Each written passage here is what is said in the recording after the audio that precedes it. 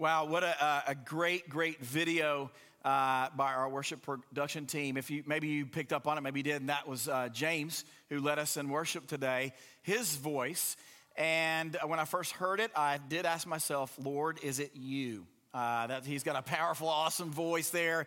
And I'm like, I wish I could download his voice on my Bible app and all that stuff. But what a great day to kind of kick off what we're going to be doing in the study of the book of Psalms. So if you have your Bible, open those up to Psalms 1. That's where we're going to start. And we're going to be looking at a song today, a song of Psalms. When it comes to music, let me think about right now coming summer season. Right, we're full on in summer season, off the July 4th weekend, and we've done things like vacations by the beach, we're by the pool, we've done cookouts, family reunions. And I think one of the common denominators at a lot of those places is music. I think we're either got some AirPods in, a Bluetooth speaker, we're streaming in some music to those things because music just makes things better, right? There's something powerful about music, there's something powerful about a song. I have to tell you a funny story. About 2 weeks ago, my son, Rylan, his car needed to go to the shop to get some brakes and some work done. So I said, I'll take it in for you, man. I grabbed the car, jumped in it.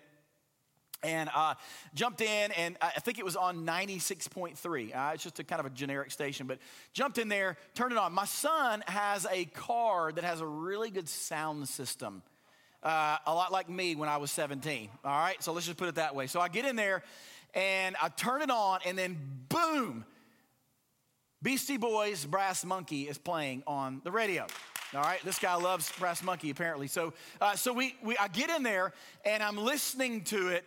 And like, I start singing the song, and I know every word to it. I'm like, immediately, I'm 17 again, in the back of the car, I got these big speakers, and I'm driving down the road as a pastor singing Brass Monkey, all right?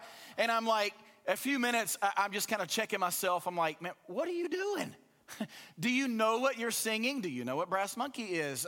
You're not that guy anymore. I kind of had a come to Jesus meeting there. But my point is immediately hearing a song, I was transported back to 1986 as a 17, 16-year-old guy. And it showed me the power of a song and what it can actually do. Good and both bad as well. We know that for sure.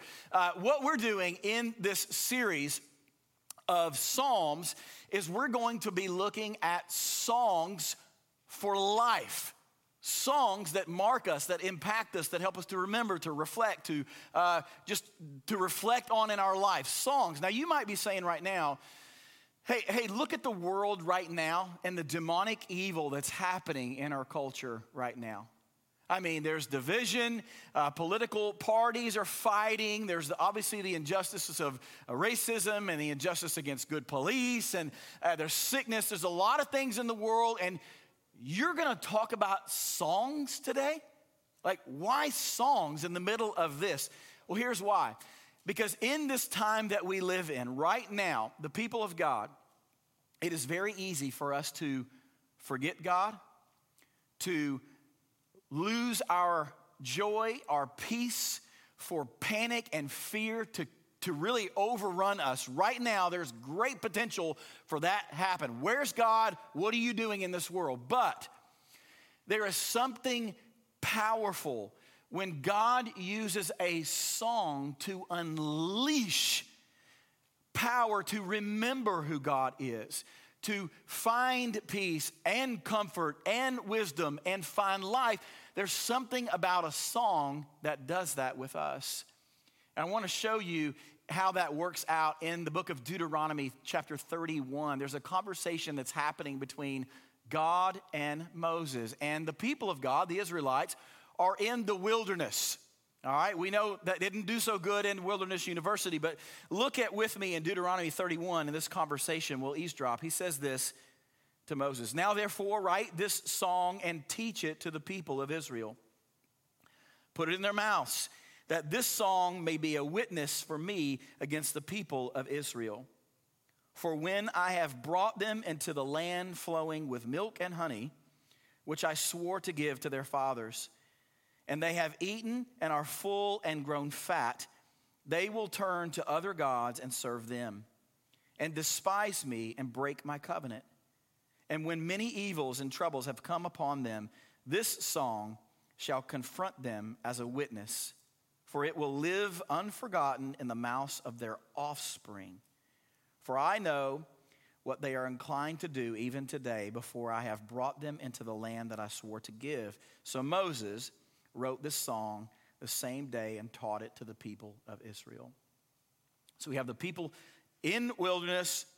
God is acknowledging, hey, you're not even in there yet, and you're stiff-necked, you're in full rebellion, you're going to forget me, you're going to turn to other gods. And my brilliant plan to bring you back, to help you understand that I am still your God, I am still good, in me you find peace and in comfort and wisdom and all those things. His plan was to give them a song that would not only be for their own souls, but it would be for their families, for the generations, that their kids would never ever forget the song. And that is why we need this right now, because in the quirkiness, weirdness, the wilderness of 2020 right now, we, like the Israelites, can do everything that they did. Rebel, forget God, turn to other things, panic, fear, forget God, all of those things. We can do these all the same things. And yet we believe, our hope is as we walk through this series, that a song, the Psalms, will be the thing that brings us back and helps us to stay rooted during this time. Now, these are going to be considered, we're calling them songs for life, but the really hope is that they will be songs for your family, songs for all generations, but they would be songs for your soul. They would be the songs that mark you, like many of the useless songs in my past. I've just mentioned one that have no bearing on my soul whatsoever. They're just ridiculous, they're useless. Our hope is that this would be a time in your life that you would look back and say, I remember when a new song and new songs came into my life that we sung, that we memorized, that helped us remember the goodness of the Lord. All right? So the book of Psalms is found in what is called the wisdom literature. Midway through there, Psalms is literally the longest book in the entire Bible. There's 150 total of them. 119 is the longest chapter in the entire Scripture. It is the most quoted book in the New Testament, and it's also something that Jesus quote very often. So it's very important for us to understand the Psalms, and also very important how they point to Christ. Now, this book, these songs in the Psalms, the Jews use these as songs for life. These were the songs that they woke up listening to. These were the songs that they listened to as they went to the temple to worship. These were the songs that they left the temple and they listened to all of their life. These were not songs that they kind of put over there in a corner and then they separated their spiritual songs from the religious songs.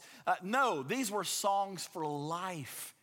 They imprinted them, they marked them, and they were for their good. So let's look at these things in the hopes that they would do the very same thing for us. Let me pray, and then we'll read through the psalm together. Father, we liken ourselves to the Israelites because you tell us that we're like the Israelites. You point out our flaws, our forgetfulness, our drifting, our wandering, our turning to other things. And God, we would be a people that would learn a great, great lesson from our forefathers today.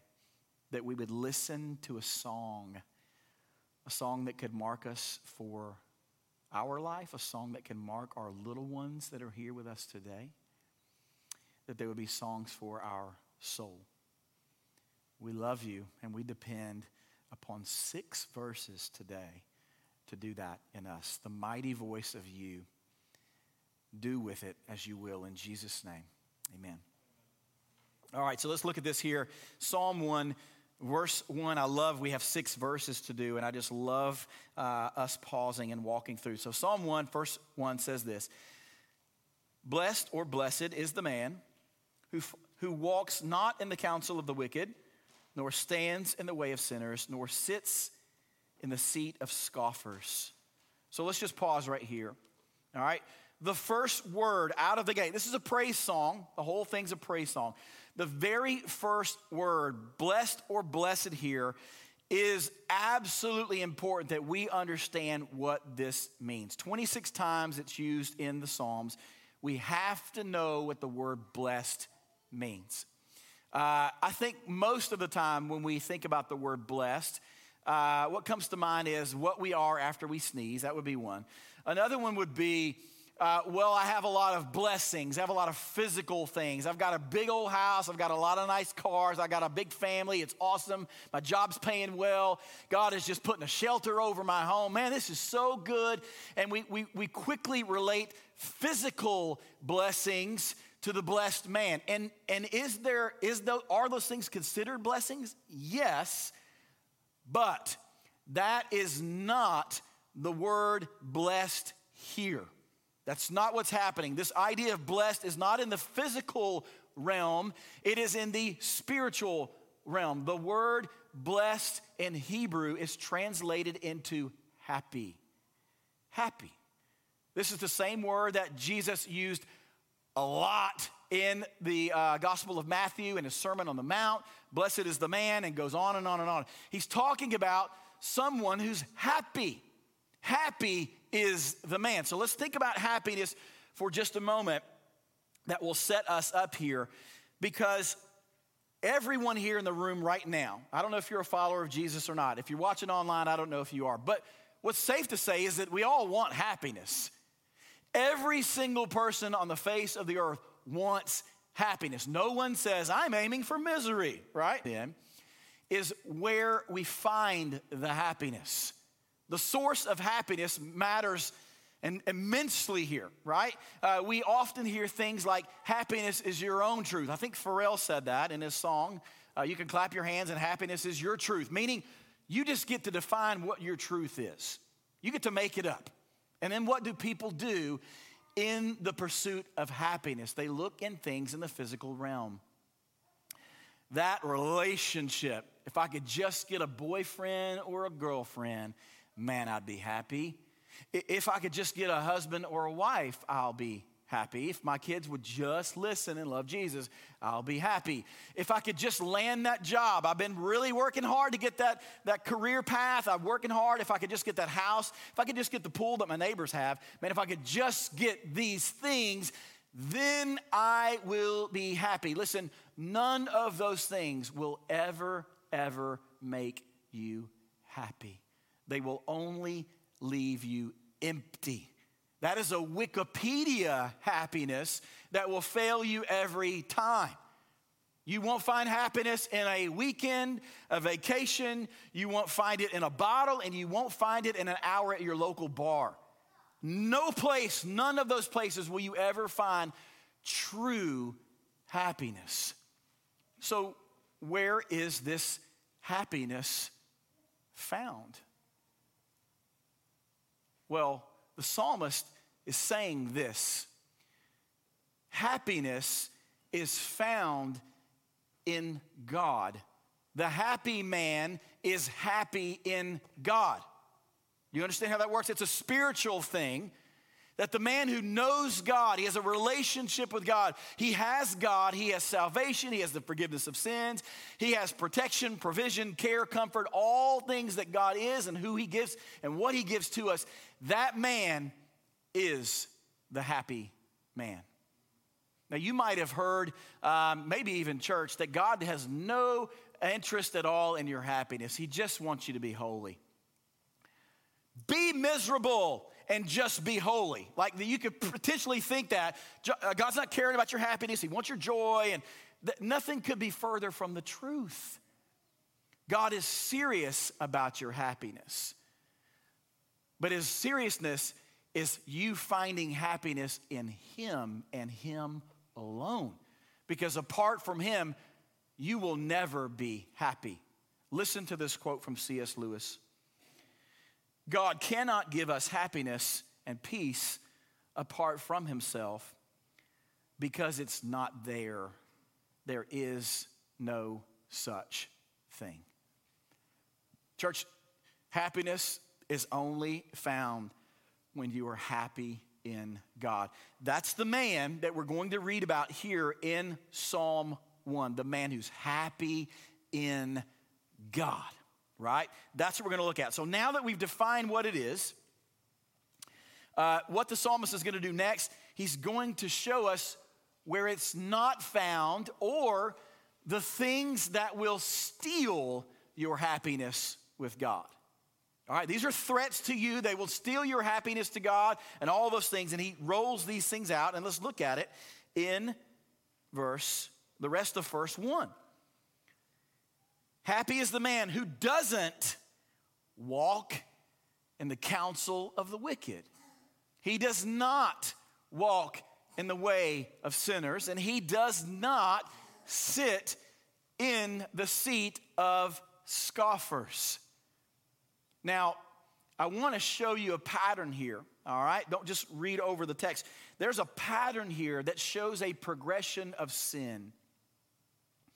And what the psalmist is saying, that if you begin to put yourself around people like this, listening to people like this, doing what they do, you will lose your happiness to God. But there's a pattern that happens here. First is walking in the counsel of the wicked. This man begins to surround himself or her around worldly people, worldly influences and influencers, listening to family, to friends, to people who don't know Jesus, but they're giving them counsel, bad advice. They're looking at silly self-help books at the bookstore. They're reading non-spiritual quotes on Facebook and Pinterest. They're just all over the place. They're literally hearing the counsel of the wicked. It's only words at this point, though. It's just meditation. They're just considering these things. So there's the first great danger, that you're around so many people that you're listening to the counsel of the wicked. And it's just words right now. But then it progresses to the next level, which is what? Standing in the way of sinners. So now you were walking. Now you're just standing right there with the sinners. You're standing in the same way that they do. You've listened to them. You've pondered what they say and their counsel, their advice. It starts to sound good to you, what they say. Leave your husband, leave your wife. God wants you to be happy. And just tells you, start all this horrible counsel. It's wicked. And you're like, this sounds pretty good. In fact, I think I'm going to listen to it. In fact, I think I'm going to start doing these things. And before you know it, you're standing in the way of sinners. And you're loving it. You're liking it. Tastes good, feels good. But it doesn't stop there. If it continues to progress, the final place you will find yourself is sitting in the seat of scoffers. You know what a scoffer is? We don't use that word. A scoffer is someone who mocks God. He's mocking God. Where's your God? I don't believe in God. Where's your God at right now? I don't believe in God. I disbelieve there is a God. And if you're not careful, if you're walking in the counsel of the wicked, and then you begin to stand with sinners, before long, you too will become a scoffer of God, which is basically a functional atheist. Deny all existence, blasphemy against God. There is such danger here, church. A lot of danger that we would be warning. These are the things that will steal your ultimate happiness in God. So don't think that this can't happen to you. It can happen to any of us, including myself. You don't think it won't happen to you, because you might look up one day and you might have followed someone in your life and you end up at a place that you never thought that you would be. And there could be lifelong repercussions of those things. Your mama said, lay with dogs, you get fleas, right? Paul would say, bad company ruins good morals, guilty by association. Don't get caught there, because it's way easy for people to pull you down than you pull them up. If I were to stand here today and I extend my hand down and I would ask that one of you come up and you reach your hand up, it's so much easier for you to pull me down than it is for me to pull you up. And so it is the way of the people of God. If we're not careful, walking in the counsel, it starts there, listening to worldly counsel, then we'll find ourselves standing and then sitting with scoffers. These are the things that will steal your happiness in God. So now that we've seen where it's not found, now let's see where it is found. All right, that's what the psalmist goes on to do. Let's find it. This is the opposite. Number 2, the happy man, here's what he does. His delight is in the law of the Lord, and on his law he meditates day and night. He's like a tree planted by streams of water that yields its fruit in season, and its leaf does not wither. And all that he does, he prospers. So in verse 2-3, I want you to see something. As in verse 1, we saw the progression of sin, right? The worsening of sin. Here, in the righteous man, we see a progression of holiness that actually begins to happen. So what's the progression? What's the first thing that the man who's happy in God does? He delights. Specifically, he delights in the law of the Lord. But he's delighting in the law of the Lord. What does delight mean? It's a good word. What does delighting mean? Think about a moment in your life where there was this supreme pleasure, satisfaction, and you kind of thought, everything is right in the world right here at this one moment. It just feels good. It's just right. It could be a birth of a baby. It could be a wedding. It could be a moment where your kid actually does what you've taught them to do, right? This Jesus moment thing. But everything's right in the world. It's called delight, and it's just ultimate satisfaction, ultimate pleasure. It's just all good, right? The happy man in God gets that feeling when he looks at the law of God. Think about that. He looks at this and he has all of those emotive feelings.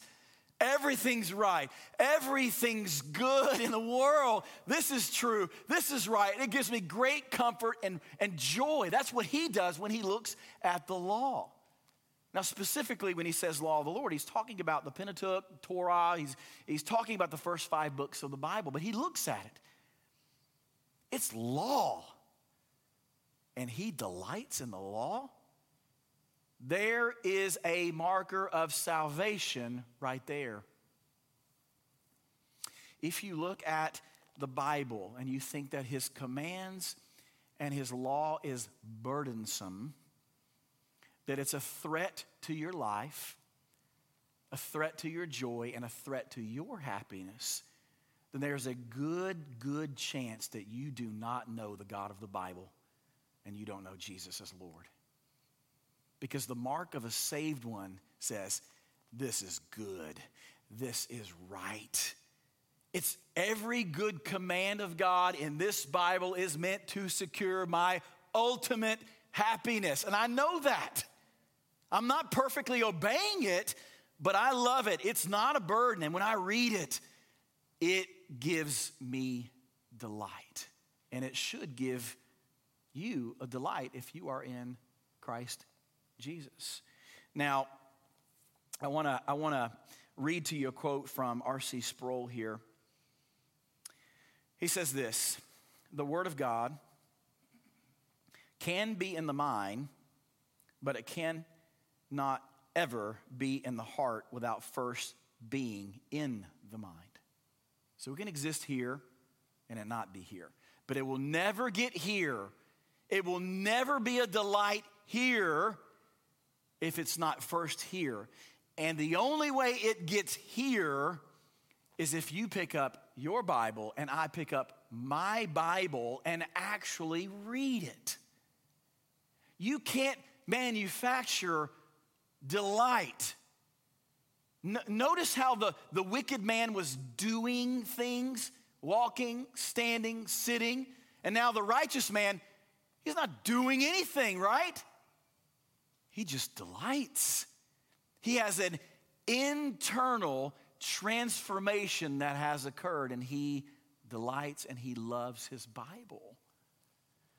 Church, that has to be a challenge to us, because the heart can't love what the mind does not know.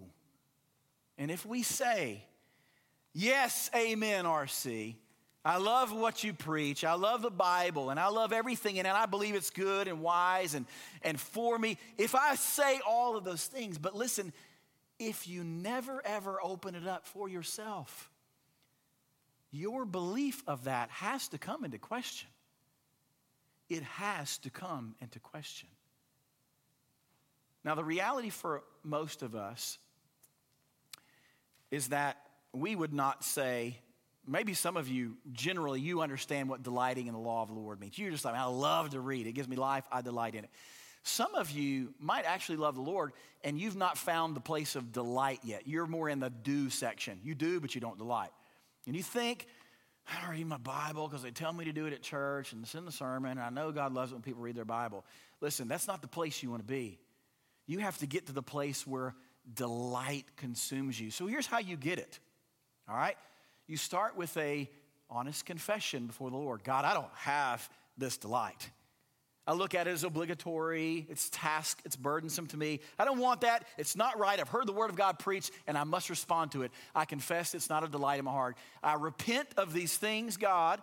Now, God, would you give me an appetite to delight in the Bible? Give me the appetite. I don't have it. I need you to give it to me. And by his grace and by his will, he will give it to you. And once he gives you the appetite, he gives you taste buds for the word, you will begin to see that you will develop taste buds for the bread of life, the word of God. And just a silly illustration there. I mean, I was a guy who hated seafood most of my life. Didn't like to eat seafood, didn't want to eat seafood. But the reality is I'd never really tried a lot of seafood. Like, I hadn't consumed a ton of seafood, and then I said, I don't like seafood. I was a guy who I really just didn't try it. But then what happened a couple of years ago, I went down to Florida, and a crab claw. So I grabbed the crab claw, I'm eating, and I'm like, hey, this crab claw is pretty dang good. I like this. I began to eat it and develop an appetite and a taste for it. I have taste buds for seafood now. Thus, it is the way of God. If you begin to nibble on the word of God, he will give you taste buds so that you would see and taste that the Lord is good. Begin by little bits and pieces, right? And that your appetite would grow to a huge, insatiable appetite that will actually never be quenched on this side of eternity. So pray to the Lord, he would give you new taste buds so that you could delight in the Lord. All right? So now let's continue with the progression. First, the man delights in the law. Now he begins to dwell on it. He begins to meditate on it all the day long, night and day. So this man, this happy man in God, has not done his quiet time over in the corner and kind of put God in the box and go back in your corner, God. Now let me go do my life and I work and marriage and all my friends and keep the scripture over there. That's not what the happy man does. The happy man takes the scripture that he reads with him every day, all day. It's on his mind. It's on his heart. He's thinking, he's pondering about the word. Right? He takes it to work with him. He takes it to how he influences his marriage, how he talks to his wife, how the wife talks to the husband, how they raise their children, how they spend money. The word of God is saturated in the brain. It's been delighted, and now it's informing how the person lives their life. Meditating on the word of God is a good and right thing all day long. You can't meditate on it, though, and think about the scriptures if you don't know the scriptures. So you got to read, delight, then meditate on it. Then the progression goes to the next thing. This man who is delighting in the law, he dwells in it, then he is compared to a tree who's planted by streams of water. Number one, a tree doesn't plant itself. A tree is planted by someone. This tree that he's experiencing and describing here has been planted by the sovereign gardener who is God himself. He puts you down, he plants you as a tree right next to streams. Not a stagnant pond that has no life, but streams of water, life. You're dwelling in the word richly, you're delighting in it. Now you're a tree, and now you what? You have fruit on your tree. You're experiencing life. You're telling other people about the scripture that you've been delighting in and dwelling in. Fruit added to your tree, right? That tree doesn't get washed away. It's rooted. It's good. And then what happens? What's the next progression? It says that the righteous, this guy, the happy in God, he prospers in everything that he does. Now, let's hold on for just a minute, because that sounds a little bit naive. Everything that the righteous man does prospers? I think it'd be safe to say we live in a world where it seems like the wicked are prospering, right? They're the ones who seem to be prospering. So what does the psalmist mean when he says everything that we do, when we delight in the law, that we dwell in it, will ultimately prosper? Here's what he means. Every single obedient thing that you do according to the scripture will eventually prosper either in this life or the next. You might literally see the physical prosperity come out in the fruit of helping to show someone where life is found in Christ. You might see your child growing in the knowledge of the Lord. You might see someone you're discipling growing. You might see that kind of true prosperity. However, you may not. But be assured of this, that in future glory, on the other side of eternity, God will take every single good deed that you did, every single command that you were obedient to, and you will prosper because of it. All right, that's what the psalmist means about prosperity here. Now, let's move on to verse 4. And he says this, "The wicked are not so, but are like chaff that the wind drives away. Therefore the wicked will not stand in the judgment, nor sinners in the congregation of the righteous." So the psalmist here makes this abrupt shift back to the guy in verse 1, the guy who's walking in the counsel of the wicked, he's standing with sinners, he's sitting with scoffers, and that guy will not stand in the day of judgment. He's like a chaff in the wind. A chaff in the wind basically means useless. It's torn apart. It's useless for the task. It's useless to God, and it will not stand in the day of judgment. And it will not stand in the congregation of the righteous. It'll watch the righteous inherit the kingdom of God, but it won't be with them. Now, Psalm 1, really, the entire book of Psalms, as well as the entire totality of the scriptures, continue to point to us that there's only two types of people in humanity. All of mankind is classified into one of two categories. Last week I said it was in Adam or in Christ. There's different words the Bible uses. Here, we learn that every single person on the face of the earth is in one of two categories. They're either in the wicked category, the sinners, or they are in the righteous. The wicked or the righteous. There's no other classifications of people, political party, race, creed, color, generation, nothing. All of those break down on Judgment Day. There are the sinners and there is the righteous. So who determines that? Who determines which classification of people are where? The righteous and the sinners. Who does? Verse 6, "For the Lord knows the way of the righteous, but the way of the wicked will perish." Verse 6 just told us that the Lord knows. That the Lord knows the way of the righteous. He has determined and charted their course, their way. He also knows the way of the wicked, and they will perish. Why does the Lord want us to know that He's the one? Right here, why? Why is it that he must get all of the glory for who is righteous? Because he knew we would try to be glory thieves and take it from him.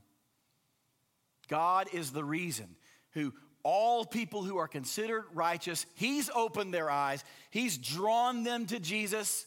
And apart from that, no one's righteous. God chose us in righteousness. He inclined our hearts to choose it. And he is governed and he's guiding all of the pathways of the righteous. God gets all of the glory and the credit for all of these things. However, the wicked, they will perish, and it will be their guilt on them. They will be held responsible for their walking in the counsel of the wicked, for their standing with sinners, and for their sitting in the seat of scoffers. So, up to this point, let me see if I can point this to Christ, okay? Because I need to do that. We always need to do that. How does Psalm 1 point us to Christ? Up to right now, you might have heard this. Someone might be determining this. Okay, I want to be the righteous one, not the wicked. If I could just don't do these things and do these things, then I'll be righteous. If I don't listen to the counsel of the wicked, as long as I don't stand with sinners, and as long as I don't sit down with scoffers, but if I delight in the law of the Lord, if I begin to dwell on it, and if I become like this tree and fruit, if I just do these things, then maybe God will call me righteous. That is not the Bible. The Bible speaks and contradicts and rebukes a salvation by works. So you can't do all of those things and don't do those things and then in the hopes of being considered righteous. You cannot do it. I cannot be considered righteous on my own. We are utterly dependent upon the righteousness of another person to impute it upon us. And here is where Psalm 1 points to Jesus Christ, who is the only one who never listened to the counsel of the wicked. He never, ever, ever stood in the same way as sinners, and he never scoffed at God. He delighted in his Father's word. He dwelt on it. He meditated on it every day and every night. He was a strong tree. He bore fruit on the earth. And he did all of that and all of his life for perfection. And then he ran to a cross. Then he was crucified. He bled his blood on the cross so that every single person who would believe upon the cross, he would take his righteousness. And over here, we are the wicked. We are the sinners. We are the scoffers. And he took it and he gave us the righteousness of God and took away all of our wickedness, our sinful rebellion, and our scoffing at God. That is the most beautiful exchange that's ever happened in this world. The righteousness of God imputed to all of those who would believe in Jesus Christ. Have you ever done that in your life? My heart is for you to be happy in God. Ultimately, happy in God, to experience life abundant, all these things. But you cannot experience happiness in God without God, and you will never have God if you do not trust and believe and follow Jesus Christ. So if you've not done that online, here in the room, you might be the one who's toiling and laboring to try to not do all those sinful, wicked things, but you're trying to do good things in the hopes that one day he would say, righteous, come on in. Listen, if that's you, stop today. Bow down, surrender, and admit you would never be able to do those things, and you're going to trust in the one and only person, Jesus Christ, who can give you the righteousness of God. You can do that a couple of ways. You can stick around after service today. Come talk to us. We'll be out front under the canopy. You can text the word Jesus to a number that should pop up on your screen. We'll reply to you. We'll have a conversation with you about that. We'd love to meet up with you this week. We would love to do that with you today to help you find the true happiness in God. Now, let me also leave if you are someone who has trusted in Christ, I want to read to you something and reminding you of where your happiness is found. This is just a piece, a snippet from Isaac Watts' hymn, and it says this: "Alas, indeed, my Savior bleed and did not sovereign die. Would he devote that sacred head for such a worm as I? At the cross, where I first saw the light, and the burdens of my heart rolled away, it was there by faith I received my sight, and now I'm happy all the day." Church, you can't find happiness apart from God. So, as I fight for your happiness, as God's serious about your happiness, listen to the threats and the things in your life that try to take it away from you. Listening to the counsel of the world right now. It's wicked. Don't listen to it. If you're standing right now today in the way of sinners, you're doing what they're doing. It looks good to you. You're even practicing it. Turn away. Don't try to say, well, I'm evangelizing with those sinners. That typically doesn't happen. We should engage the lost and sinful. Yeah, but if you find yourself walking in the way of sinners, get out. Run the other way today before you find yourself in a very destructive path where you might be sitting with scoffers, mocking God, and the presence of God will leave you. Please don't do that. Delight in the law. Start to read your Bible. Ask God to give you that insatiable appetite that you would and I would taste and see that the Lord is good. The band is going to come up, and I want to, as we fight for your happiness, God's serious about your happiness. As we fight for it, one of the things that our worship programming team has done to help us fight is they have created a playlist on Spotify and Apple Music. It'll be on your app. It's probably already up. You can download it. And the hope is, as I said early on today, that these songs would be new songs for your life. Songs that you would sing with your kids, songs that you would memorize, and they would be songs for your soul. So please use these resources to help us sing a new song. We are the people of God. Let's stand and let's sing to Jesus, that Lord, and confess that we need him.